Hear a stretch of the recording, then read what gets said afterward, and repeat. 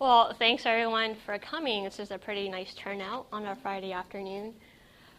So my talk is on investigating the connection between neighborhoods and health, and more specifically between neighborhood poverty and mortality risk. And I'm coming from a longitudinal perspective using panel data that allows us to address some of the issues of bias in observational studies that we usually would not be able to do with cross-sectional analyses. And I think this is important not only of interest methodologically or from an academic perspective. I think it's important from a policy perspective because policy and interventions or the anticipated impacts of policy and interventions really rely on our understanding of the causal connection between two factors rather than the associational connection. And I think that because random assignment of neighborhood context is rather infeasible, at least with respect to a large scale and very cost prohibitive, we really need to rely on observational studies and observational analyses. And so it's really incumbent upon us to try, at least as best as we can, to recover as close as we can the causal effects of neighborhood context on health. And hopefully this study is a step in that direction. So this is just an outline of my talk. I'm just going to first briefly give a background on neighborhood effects on health, what we know about it currently. And then I'm going to talk a little bit about the sources of bias in observational studies, just to give you a little bit of impetus behind the motivation of the study. And then I'm going to talk about monostructural modeling, which is the strategy that I am using in this study. And then finally, the actual study itself, and we'll conclude with future directions in a Q&A session. So just give a bit of a roadmap of where I'm heading. So a quick background on neighborhood effects on health. And I know a lot of you already are familiar with this literature. So do neighborhoods affect individual and population health? Well, it's been observed that exposures to risks and the distributions of diseases are patterned spatially. And you can imagine if you were to reside in a neighborhood that looks something on the left, you would be exposed to very different types of risks and hazards, as well as opportunities and resources, very different from compared to were you to live in an environment, something on the right. And there's been a growing body of evidence that has linked neighborhood context to health. And not surprisingly, more disadvantaged environments are associated with more adverse health outcomes. And because neighborhoods are a distal determinant, it can affect multiple types of health outcomes through multiple pathways. So one way neighborhoods can affect health is through a direct pathway. So for example, in more disadvantaged environments, there's a higher rate of crime. And so you may be more likely to not only be harmed physically or bodily with direct impacts of crime, but also the chronic exposure to these stressful environments can have adverse health outcomes. In more disadvantaged environments have higher pollutants because of their proximity to sources of pollution and power plants. And residents in more disadvantaged environments are more likely to be exposed to toxins such as molds and asbestos. And there's also noise pollution in more disadvantaged environments. So these are the direct effects, or at least some of the direct effects. And neighborhood environments can also affect your health indirectly. And obviously one way to affect health is through influencing your health behaviors. So in more disadvantaged environments, there are more advertising for liquor and smoking. There's higher amounts of liquor outlets which can influence your propensity to engage in these types of behaviors. Food deserts has been a very hot topic lately in with disadvantaged environments. So there's lack of supermarkets which provide fresh fruits and vegetables and more healthy foods, and more prevalence of convenience stores with high calorie content and a lack of nutrition. So that affects the types of foods you eat. In more disadvantaged environments, also the lack of public facilities or the lack of facilities that are well kept and maintained and not dangerous can dissuade you to engage in physical activity, and the distances to quality health services may dissuade you to engage in health. And I think one of the most important indirect pathways through which neighborhood context affects health is through its influences on socioeconomic attainment. So in more disadvantaged environments, the adolescents are more likely to have unwed teenage pregnancies. Their lower quality of schooling in more disadvantaged environments, higher dropout rates, lower educational attainment, and higher unemployment rates. And even if you're employed, it's usually in lower paying jobs that constrain your economic opportunities in the future and throughout their life course. So these are just a couple of pathways to which neighborhoods are envisioned to affect health.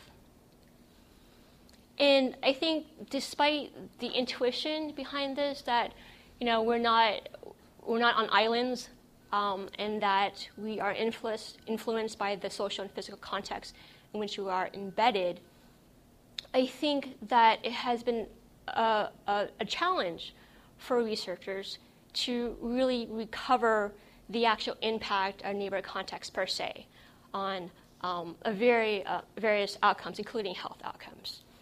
And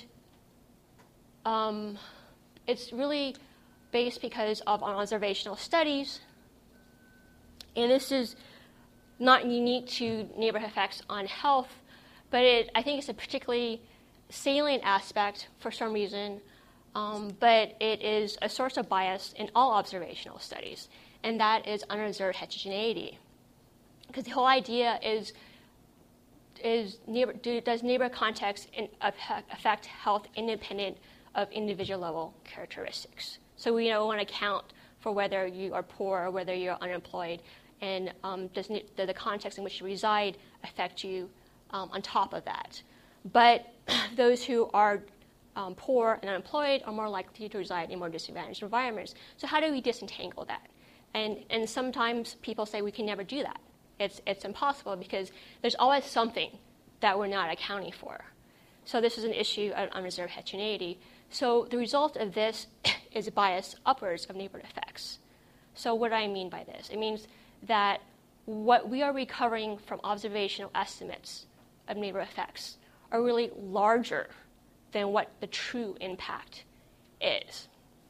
So neighborhood effects are actually smaller than what we are measuring it as. So we're overestimating the impacts in neighborhood context on health. But on the flip side, I forgot the study. Sorry. So in this slide, there's been several studies that have examined or addressed the issue of unobserved confounding in neighborhoods effects, not just on health. And the strategies they've utilized include fixed effect models, which account for all unobserved characteristics that do not change across time. So even though you don't have that in your data set per se, it's accounted for. Instrumental variables and then sensitivity analyses. And all of these studies have found a statistically significant connection between neighborhood context and their outcome of interest. So even when we try to sort of address these unobserved confounding, we have found that there's still an association between neighborhood context and the outcome. So this is the slide I was anticipating. So I think despite all the focus on the upward bias of neighborhood effects, that we're so worried on overestimating the impacts of neighborhood context on health. Neighborhoods exposure is very difficult to capture because it's time varying, and it's throughout the life course. It begins at birth. And you can see from this conceptual diagram that prior neighborhood exposure, for example, during childhood, can influence socioeconomic status. But in conventional regression analyses, using cross-sectional analyses or cross-sectional data, what we're really modeling is this idea, is that everything happens at once, and that socioeconomic status is just confounding neighborhood context. And so we control for that. We include that in the regression model. But at the same time, when we do that, we negate the actual effect of prior neighborhood context, which may have influenced your present socioeconomic attainment.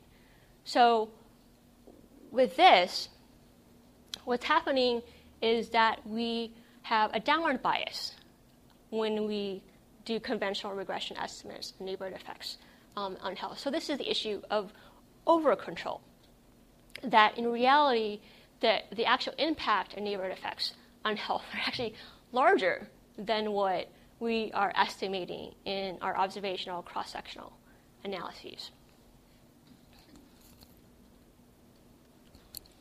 So I'm looking at the time.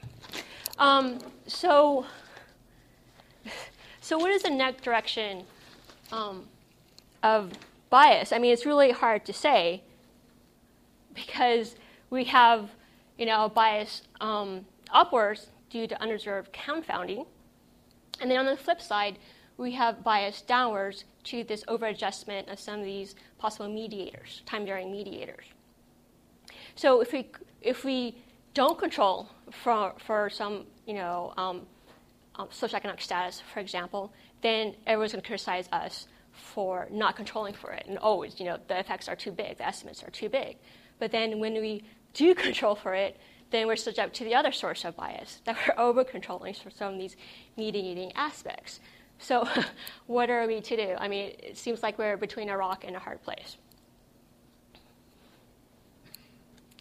So there's a relatively new strategy called model structural modeling, which addresses this issue of simultaneous confounding and mediating of time-varying variables. And so then the whole idea of model structural modeling is, instead of just focusing on the confounding aspect of SES, we also account for the mediating aspect, that prior SES has been influenced by neighborhood context, that the neighborhood context influenced SES. So it's like a cyclical thing. And we can do that through model structural modeling. So when is it applicable? When should we apply a model structural modeling strategy? Well, it's useful under two conditions. The first condition is that there is a time-dependent covariate that predicts the outcome of interest, in this case health, and subsequent treatments, in this case neighborhood context or neighborhood poverty. And the second condition is that past treatment, past neighborhood context, predicts the current covariate value. So past neighborhood context predicts current SES. So condition 1A, a time-dependent covariate predicts the outcome of interest. You see that you can have prior SES predicts health status, and also subsequent SES predicts health status because it's time varying across the life course. And the second part of the first condition is that a time-dependent covariate predicts the subsequent treatments. So prior SES affects neighborhood context at k-1, and then SES at k predicts neighborhood context at time k.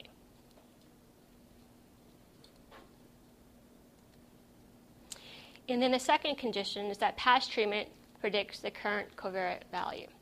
So you can imagine childhood context.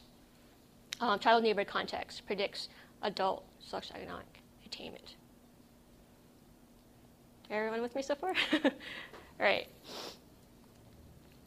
So the idea behind marginal structural modeling is that instead of adjusting for confounding through stratification, which leads to over-adjustment of these potential mediators, we adjust for confounding by weighting observations by the inverse probability for being exposed to neighborhood context observed.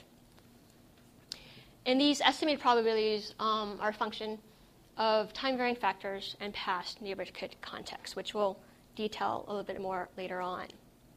So what's the intuition behind the MSM weights? Well, it upweights individuals whose neighborhood exposure is underrepresented compared to what we would be expected to find through random assignment. And then it downweights individuals whose neighborhood exposure is overrepresented. So in the end, we end up with this sort of pseudo-population distribution that resembles random assignment or sequential random assignment. So this is actually going to be the actual study that applies marginal structural modeling. And we had two objectives in this study. And the first one is to investigate the link between neighborhood poverty and mortality risk, while accounting for the simultaneous confounding and median effects of the time-varying variables. So this addresses the issue of over-control through marginal structural modeling. Because we have both, we're accounting for the SCS factors, they're both confounding and mediating, and we're not over-controlling for the mediating characteristics of these time-varying confounders. And then the second objective is to utilize sensitivity analysis to determine the extent to which the results of AIM-1 are sensitive to unobserved confounding. And that addresses the issue of under-control. So the first aim addresses the issue of over-control. The second aim addresses the issue of under-control.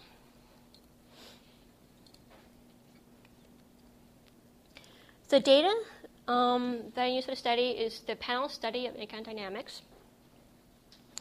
We used data from 1990 to 2007, and the PSID is a really, really cool data set. It was started in 1968, and approximately 6,000 families nationally representative.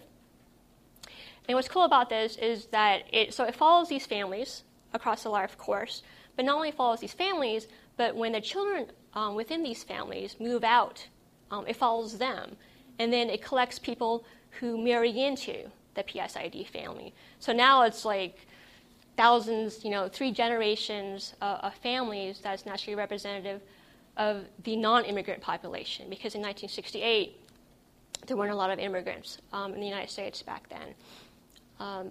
So we use, again, 1990 data, and then every odd year subsequently, because after 1997, the PSID was collected every other year, and we want to be consistent in terms of our periods of time.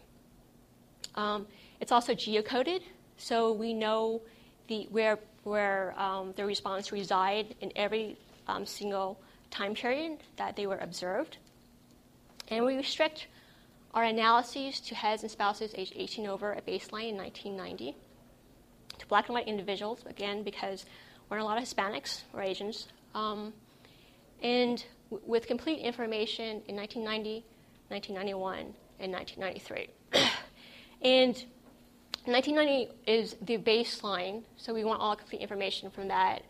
And 1991 predicts 1993 exposure to neighborhood poverty, so you want complete information for that. And 1993 is actually the start of our neighborhood exposure time frame. So we end up with approximately 35,000 person-year observations with 6,474 at baseline, 1990. So we have a median number of observations of 8 per person throughout this time period. So a lot of data.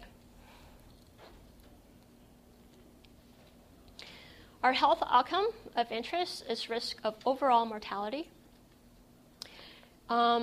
which is measured by binary variable of death at time t. And we have approximately 50% of our baseline sample died by 2009. And so the first risk of death is in 1995 because our first exposure time period is neighborhood contacts in 1993. And you can see that approximately 2 to 3% of persons who are responders at risk died between each time period.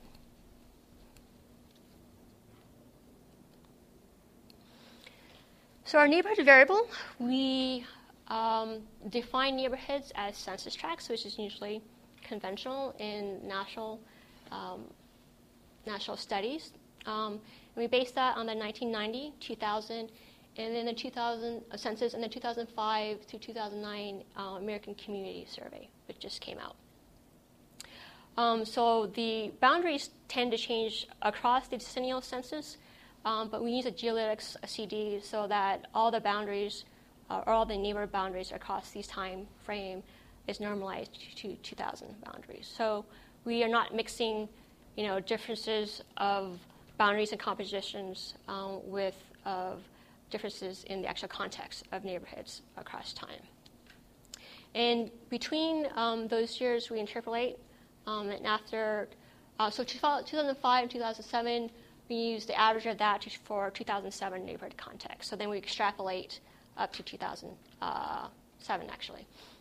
So the variable or the context of interest is neighborhood poverty, which we specify as continuous, with the piecewise linear spline with not at 20%. So this allows, so it's still a linear relationship that we're specifying, but this allows the slope from 0 to 20% to differ between the slope of from 20 and upwards. So like a kink, allows for a kink. In our specifications, we have two for neighborhood context, just neighborhood poverty as measured at t-1. So this is under the assumption that only prior neighborhood poverty impacts mortality risk. Pretty strong assumption. And our second specification is a running mean from 1993 to t-1. So this is more of a long time measure of neighborhood context.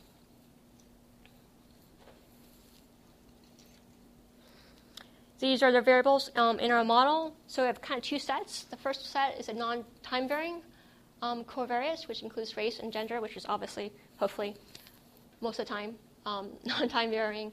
But we also have some hypothetically, conceptually time-varying variables that we use as baseline, as non-time varying. And this includes education, wealth, self-rated health, age, marital status, human head of household, income, and labor force status.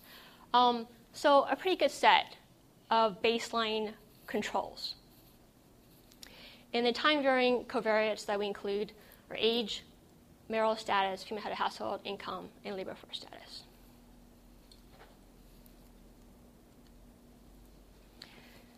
So this is just a sample statistics really quickly, just pretty much standard. 12% of our sample is black, or a little bit half is female.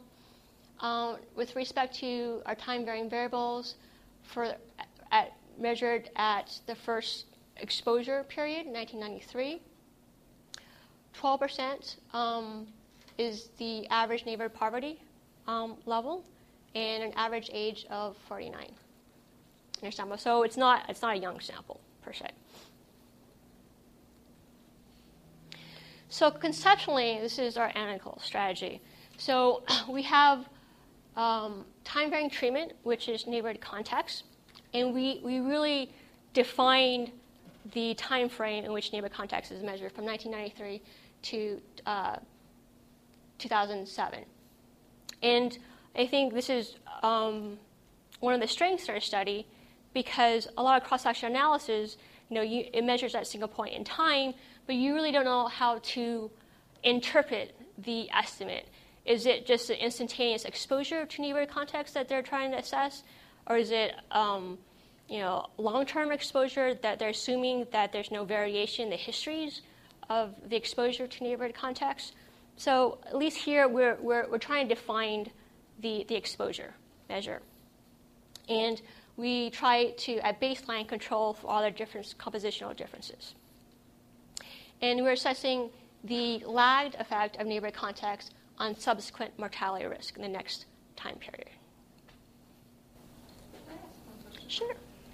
So how is this different from a sort of general linear mixed model where you have time-varying covariates? We usually include the time-varying covariates in the outcome model, right?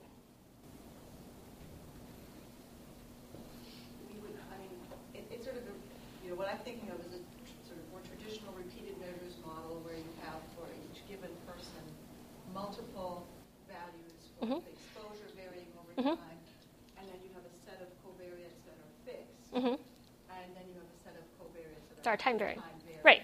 So, you actually have possible multiple outcome measures attached to all of this because it could be it's hard to die several times, but envision having 5 blood pressure measurements. Sure. So it's like a pooled regression analysis generally with time varying covariates. And there's been studies that have actually done that and actually compared that to a marginal structural modeling strategy. Magda Serta, who is one of Anna's postdocs at Michigan, examined that in the context of alcohol use in binge drinking. So I think that's what the type of model that you are addressing. And I actually do a more naive model, which is very similar, with multiple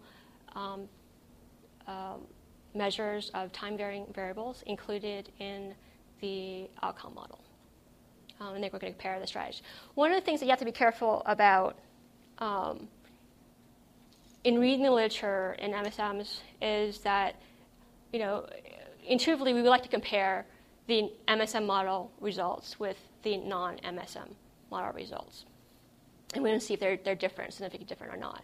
But MSM models are marginal models, and more traditional models are conditional models. And they have very different interpretations, even with the absence of the situation of time-varying confounding and mediating, the results would differ, even when they're specified correctly. And Jay Kaufman actually wrote a pretty nice piece of paper about that and about trying not to infer too much on the differences between the two. The only situation in which marginal models and conditional models would be equivalent would be when the outcomes are rare. And that's one of the reasons why we chose mortality, because mortality is sufficiently rare so that MSMs and conditional models are equivalent in terms of the interpretation. Thanks for the question, though.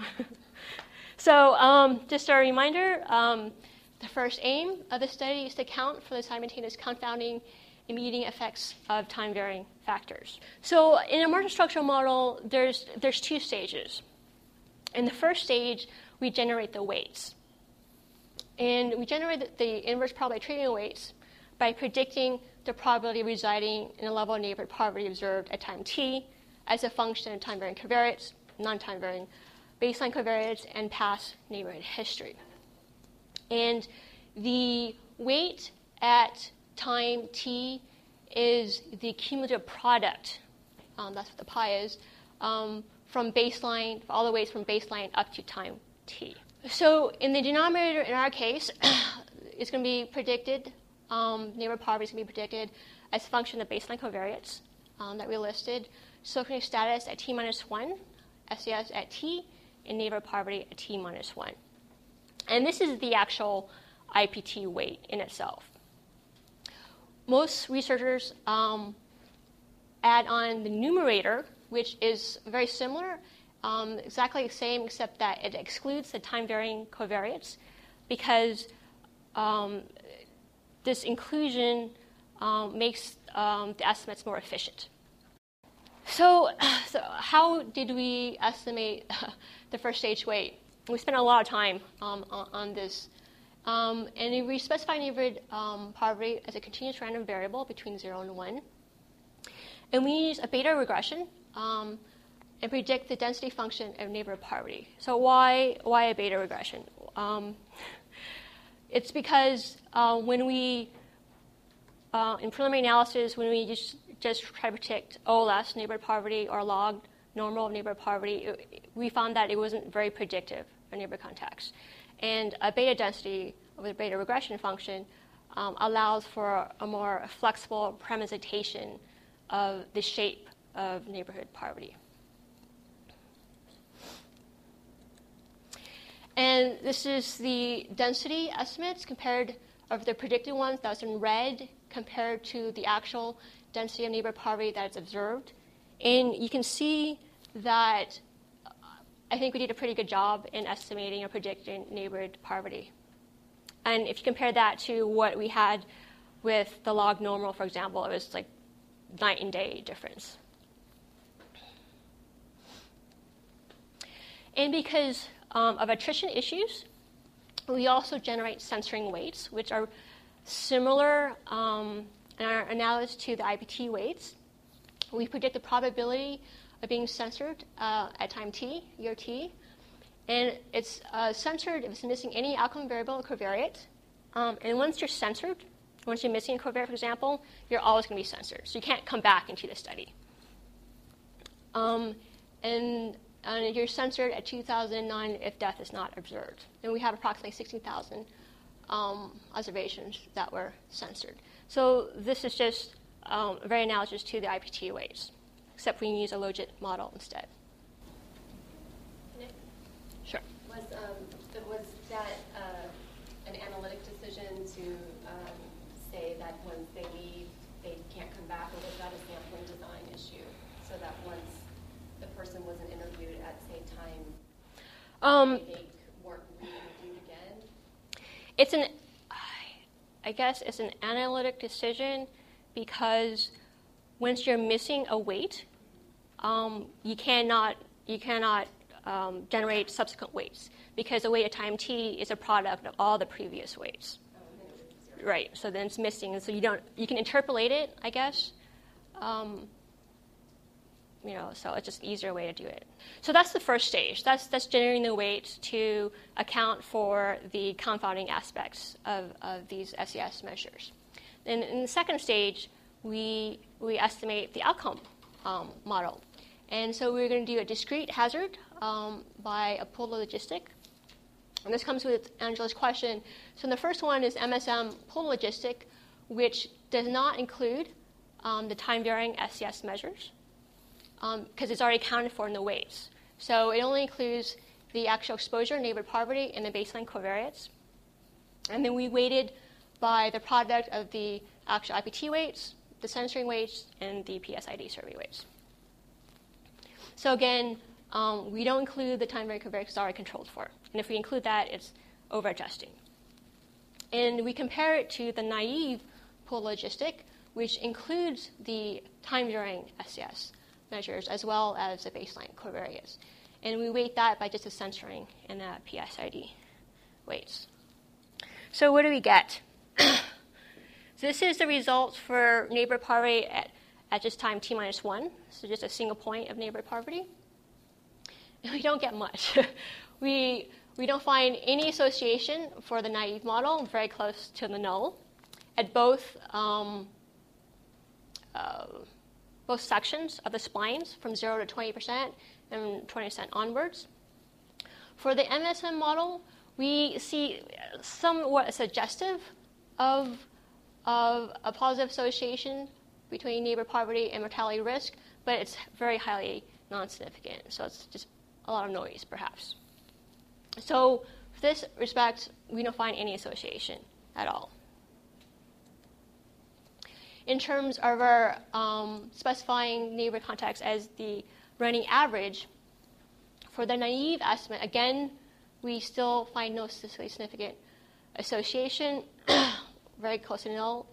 For the MSN, however, in the first segment of the spline from 0 to 20%, we find no connection between increase in neighborhood poverty and mortality risk. But after the 20% threshold, we see that a 10 percentage point increase in neighborhood poverty is associated with an 81% increase in the odds of risk to mortality. And that's very highly statistically significant. So there's a very different sort of inferences between the MSM model and the naive, more conventional models. And this is in the direction that we expect, because we are expecting that the naive model is over-adjusting for these time-varying factors that are confounders, but also mediators. And MSM models are not doing that. So that's our first aim. And in our second aim, we wanted to do a sensitivity analysis against unobserved confounding. So the first aim was all about over-adjustment. And then the second aim is about, are we under-adjusting, possibly? So when we have an unmeasured confounder, to impact the actual effect estimates, it has to be correlated to neighborhood poverty and mortality. So it has to be correlated to the treatment of interest, and has to be correlated to the outcome. Neither can be zero. And obviously, we don't have this hypothetical confounder. It's not measured. It's not in our data set. Otherwise, we wouldn't include it. But what we can do is generate a level of correlation, delta, between neighborhood poverty and this hypothetical unmeasured confounder. And we can generate a level of correlation of alpha between mortality and the hypothetical confounder. And we can see how strong these correlations levels have to be of this unmeasured hypothetical confounder to change our inferences. So the steps for sensitivity analysis. So what we were trying to assess is what level of unobserved confounding is required to attenuate estimates and change our results. And obviously, we're going to compare it to the one result that is statistically significant, the 20% spline of average neighborhood poverty. So we choose these levels of correlations, delta and alpha, based on the covariance in the model, because it's really abstract correlation levels, I think, and we don't know what is feasible and what is not feasible. So we're taking those levels from the actual covariant correlations in our model. And then we simulate this correlation structure. We re-estimate the first stage model and the second stage outcome model with this additional hypothetical confounder. And if it's still statistically significant, our results, then we increase the correlation level to the point where our results are no longer statistically significant. And if our results are initially statistically significant, then we decrease it to see at what point it becomes statistically significant. So this is the result of our sensitivity analysis for the spline model. So the odds ratios here, these are actually odds ratios. I didn't label it.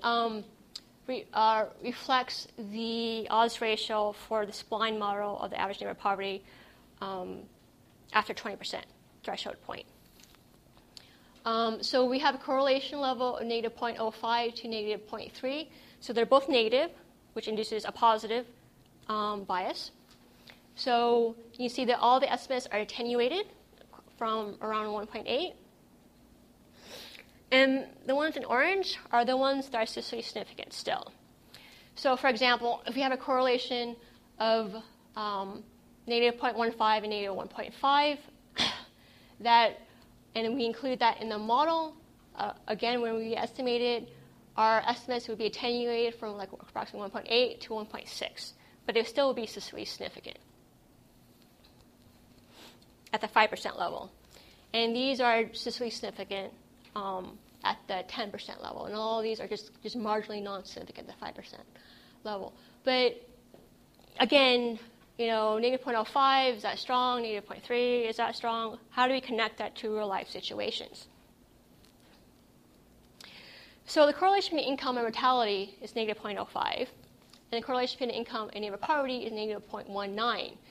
So income mortality is the first row, negative 0.105, or negative 0.05. And negative 0.19 would be around here somewhere. So you can imagine that if we had a hypothetical confounder that is strongly related to mortality and income, neighborhood poverty as income, then we would still find a significant connection between neighborhood poverty and health. So, income, it's not like a trivial thing. Education. more strongly correlated to mortality, luckily negatively, which is good for us, and more strongly correlated to neighborhood poverty negatively too. And that would be negative 0.11, a little bit below here, and negative 0.26, like somewhere around here. So it's on the margin, because around this area, this is not statistically significant, but these two are. And when I actually did the sensitivity analysis for these actual values, it was statistically non-significant, but the p-value was around 0.055, so on the margin for that. So, income is okay, correlation level, education, which is more highly correlated. So if you had something as strong as that, then we would change our inferences. So what's the summary for this analysis? Well, the first one is that long-time measures have a strong connection than single-point measures in terms of neighborhood context and health. And this is consistent with other studies that compare estimates of neighborhood context between single-point measures and long-time measures. And it makes intuitive sense, because single-point measures exposure, you don't really know what it's measuring. There's a lot of heterogeneity in the history of exposure. And using a more long-time measure kind of evens out, and it's more likely that these long-term averages are more consistent exposures to the context.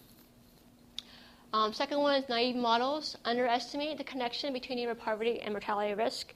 And we see that with the mean neighborhood outcomes, which were not found to be associated compared to the MSM models, which were found to be associated after the 20% neighborhood poverty threshold. So we see that between 0 and 20% neighborhood poverty, that increase probably has a negligible effect on mortality risk. But once you increase 20% neighborhood poverty threshold level, then it increases rather dramatically. And this is pretty consistent in the sociology literature, where they see a very big difference between a neighborhood that has 0 to 20% poverty versus 22 and above, because usually when you categorize it as binary, high poverty is usually defined as 20% or above neighborhood poverty. And that our sensitivity analysis indicate that the MSM estimates for average neighborhood poverty are moderately robust to unobserved confounding or heterogeneity. So income correlation levels okay, but education not so much. So future directions of study. The study was actually funded by an R21 grant, and we wanted to extend it to an R01. So we wanted to also measure a composite measure of disadvantage, but also affluence, and also examine other health outcome measures, including BMI and health behaviors, smoking, alcohol, and also try to assess some of the possible moderating effects of race or education on the relationship between neighborhood context and health. And I think one of the things to keep in mind is that so we started measuring neighborhood context in adulthood. So at baseline, we accounted for a lot of things. We basically negated all the childhood impact in neighborhood context on education, because we controlled for education at baseline. And I think that's a very a strong pathway through which neighborhood context affects a lot of outcomes. And so what we want to do is to expand this time frame to include or start with childhood exposure in neighborhood context, so account for the neighborhood impacts of education, and then how education affects health onwards. And that's for an R01 study. So acknowledgements of my collaborators, Lou Wong and Mike Elliott, who are biostatisticians at Michigan, and Anna Diarou, who just became chair of EPI department at Michigan. Great. And that's it. Any questions? Alrighty. I was like, made a pretty good time frame. I know it was very heavy in the methods, So if there's any clarification, yes, anyone? So talk a little bit about the threshold effect of poverty and the 20% being sort of, coming from the literature. Sure. But, there must be ways for you to actually also look for threshold effects in your data. Oh, yeah. So we actually did a cubic spline model as a preliminary thing, try to decide how to specify neighborhood context. And this wasn't the only way we specified neighborhood context. So we did a linear specification, which was also significant but attenuated. And we did various thresholds. And we just decided on a 20% not point because it was in the actual data analysis, it sort of indicated there was an inflection point around 15%, but we didn't want to data mine, so we wanted to base a lot of most of our stuff more on the literature than just the actual what we had in our particular study sample.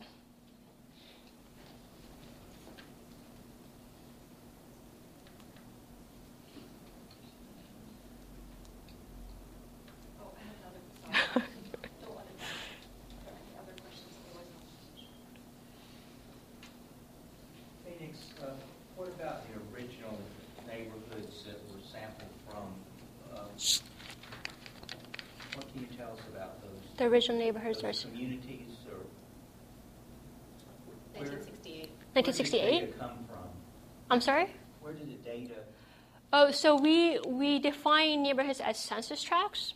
So they're administrative data. So it comes from the decennial census. So the percent of poor comes from the census, the proportion of poor in that census tract. And that we merge into the PSID data set by tract IDs because we know where they live. So the proportion poor in our neighborhoods includes everyone in the area, not only those who were respondents in the survey.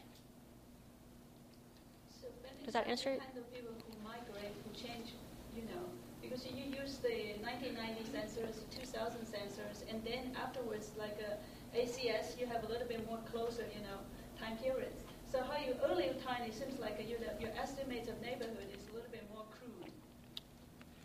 Well, there's two things. One is just a measurement of neighborhood poverty between the decennial census, and we use linear interpolation because we just don't have data on those things. But the issue of people who move to different types of neighborhoods, Yes. we have where they live every single time point. So we have where they live, and we just connect it to the neighborhood poverty measure. So you have the addresses if they move to different locations, Yes. even between that, interview. Yes. Well, between the decennial census, Okay. we have addresses for every single interview. Right. Right. But the people, how about your interview is not coming like a very frequent, people moving in between that period of time. How do you I'm sorry? adjust for? I mean, people move between your interview times. Right. So then that would be shown in the next time period in the interview, right? So if 1991, you know where they live, and if they moved, in mid 1991, 1992, when you measure them or when you survey again, you know that they moved between 1990 and 1992. Yeah, I think it's fun. Okay. Well, people might move more frequently, how you adjust for those factors. Between? Yeah. Oh, you mean They between? might have multiple addresses, That's true, hypothetically, but I don't think that's a very big sample for those who move 3 times within a course of a year, for example. So I don't think that's a big issue. If our time periods were, I agree with you, if the time periods were longer, like for every single 5 years, then it would be perhaps not, not that big of an issue, but more of a concern than if we did it for every other year. Because that would probably only really matter if they're moving into different types of tracks, right? Like in terms of moving from a low poverty to high poverty or high poverty to low Right. poverty. If they're just moving from high poverty to high Right. poverty, you would assume the same. Right, and but that's not unique to neighborhoods, right? We still have that same issue for SES. They could have been unemployed for the time period between their survey measures, and then become employed again, employed. But you only assess them when they're employed. So there's always measurement issues in observational studies. Yes? In trying to define neighborhoods using census data, how do you decide whether to use data at the tract level versus block level? Sure. There's a whole literature on that in terms of what level is most appropriate, and obviously none of those is the most appropriate because we don't define our neighborhoods based on census tract boundaries or block group boundaries. It depends, I think, on your outcome measure. It depends on what you're trying to assess. And they've done some comparison studies with respect to block groups and census tracts, and they found there are bigger effects in census tracts. But I really didn't think about it because that was the data that's available at the tract level, and that is the most frequently used level in terms of neighborhood effects on various outcomes. Yes?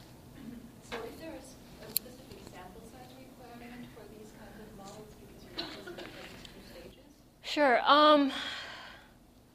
Larger is always better. I've seen studies that have used sample size that's quite a bit smaller than what we're using now. I think the issue is not necessarily the sample size in terms of marginal structural modeling, but the issue is the influences of prior neighborhood context on the mediating time-varying factors. Because if they don't influence it that much in your time period of study, then you're not going to see that much of a difference between your naive estimates and your MSM estimates. So I think that's more, because I've seen Samson wrote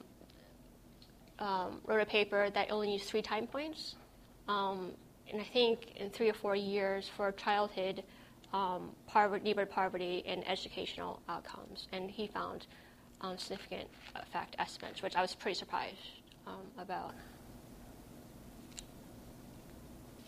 Can you remind me how old the folks were when they enrolled in the PSID? When they enrolled, so they were assessed since birth, this cohort, because the PSID started in 1968. So, but in this time frame of study, at baseline, around 45, I think it was, at baseline, on average. So the minimum age was 18, and all the way up until whatever, I think around 90s or something. So you're saying that this is second generation data from PSID? Yes. Okay. Yeah. And so they would have been 18 to what? 18 to like the 90s, around 90s, yeah. Oh. Because, so they started in 1968, and it's not just like one generation. We're not just following one cohort generation. We're just, people are aging and people are being added onto the PSID. So it's just a representative sample at that time period. So I've just been sitting trying to, I always struggle with mortality data because we're all going to die. And what do we do about understanding mortality data? So we have 18 to 93-year-olds in these neighborhoods, and you're saying that for every 10% increase in poverty in the neighborhood, in high poverty neighborhoods, we have an increasing risk of death in 18 to 93-year-olds. So can you just help me think Sure. about what? So in marginal structure modeling, it's the population average. That's the marginal aspect of the estimates. So it just averages the effects across the distributions of age.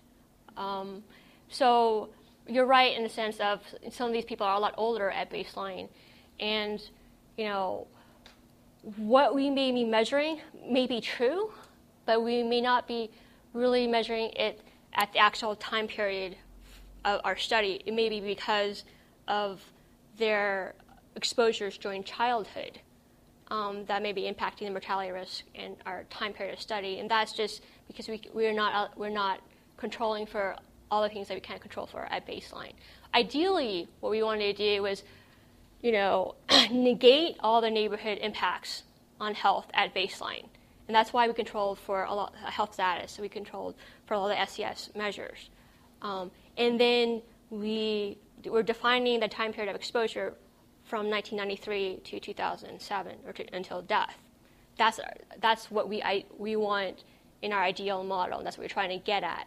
But due to measurement issues, due to mismodel misspecifications, I think there's some residuals, coming through in terms of our effect estimates. Yeah, I'm still after, or it may just be that I need to think about it more, but why, it seems like there are very different reasons that 18-year-olds die in poor neighborhoods than 93-year-olds die. Yes, and you can possibly investigate that in terms of modifying age groups, aspects of, and see if there's differences in the effects of estimates at baseline in terms of age.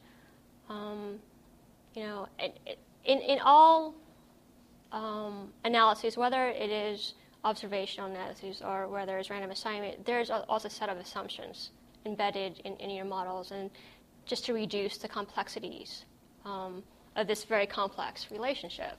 And this is just a reduced form of what we think is the major pathways, I guess. So Phoenix, I know someplace you present neighborhood education too. There's a bunch of, when you link it with the census tract data, you have a bunch of census tract characteristics. So how you determine only pick the, poverty? I know that's your question, but you might also pick, neighborhood racial composition, sure, or education, or you might develop some like an index. Right. So what's your So that was part of our future directions in terms of a neighborhood disadvantage index. I picked neighborhood poverty for several reasons. The first reason was that it's a lot of history in the neighborhood context literature, and using neighborhood poverty, so a lot of comparisons can be made. Two, it's looking at it from a bigger picture, because it's a broader picture, because neighborhood poverty is not, if you give everyone, X amount of money so that they're above the poverty threshold, it's not really going to change the context of the neighborhoods, right? So it's not a literal sense in terms of poverty level, but it's the correlates of neighborhood poverty in the environment in which these people reside in. And, it's sort of ambiguous in a sense, but it also allows us to measure the overall impact of disadvantage on mortality versus focusing on a mechanism that, may impact one outcome, at one level and another outcome at a different level. But then you kind of tease apart and divide that whole overall impact on neighborhoods that way, I think. And this is just more of a broader, more composite way to look at the overall neighborhood context and how it affects a certain health outcome.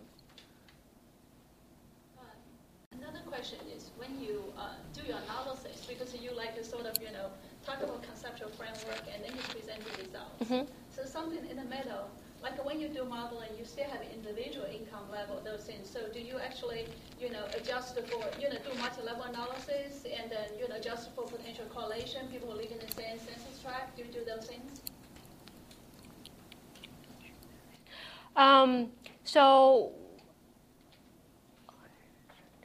Yeah, my question is. So there we do have measures at the individual level of income. Yes. So you're sort of worried about sort of the bias because the neighborhood poverty level is a function of the individual income of one person. Two levels. One individual income. Oh, it's the multi-level structure. Okay, so.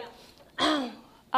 So we didn't account for the multi-level structure, and this because there weren't a lot of respondents in the same neighborhood tracts. There's maximum of 2, I think, because PSID originally was sampled as a cluster sampling structure where they were clustered into different neighborhoods. But since it's been such a long time, that people moved out and was spread apart across the nation, there's really not a lot of clustering. So in a sense, even though this is multi-level conceptually, it's not multi-level data-wise that we would have to be worried about. Okay. Any other questions? All right. Thank you very much for coming.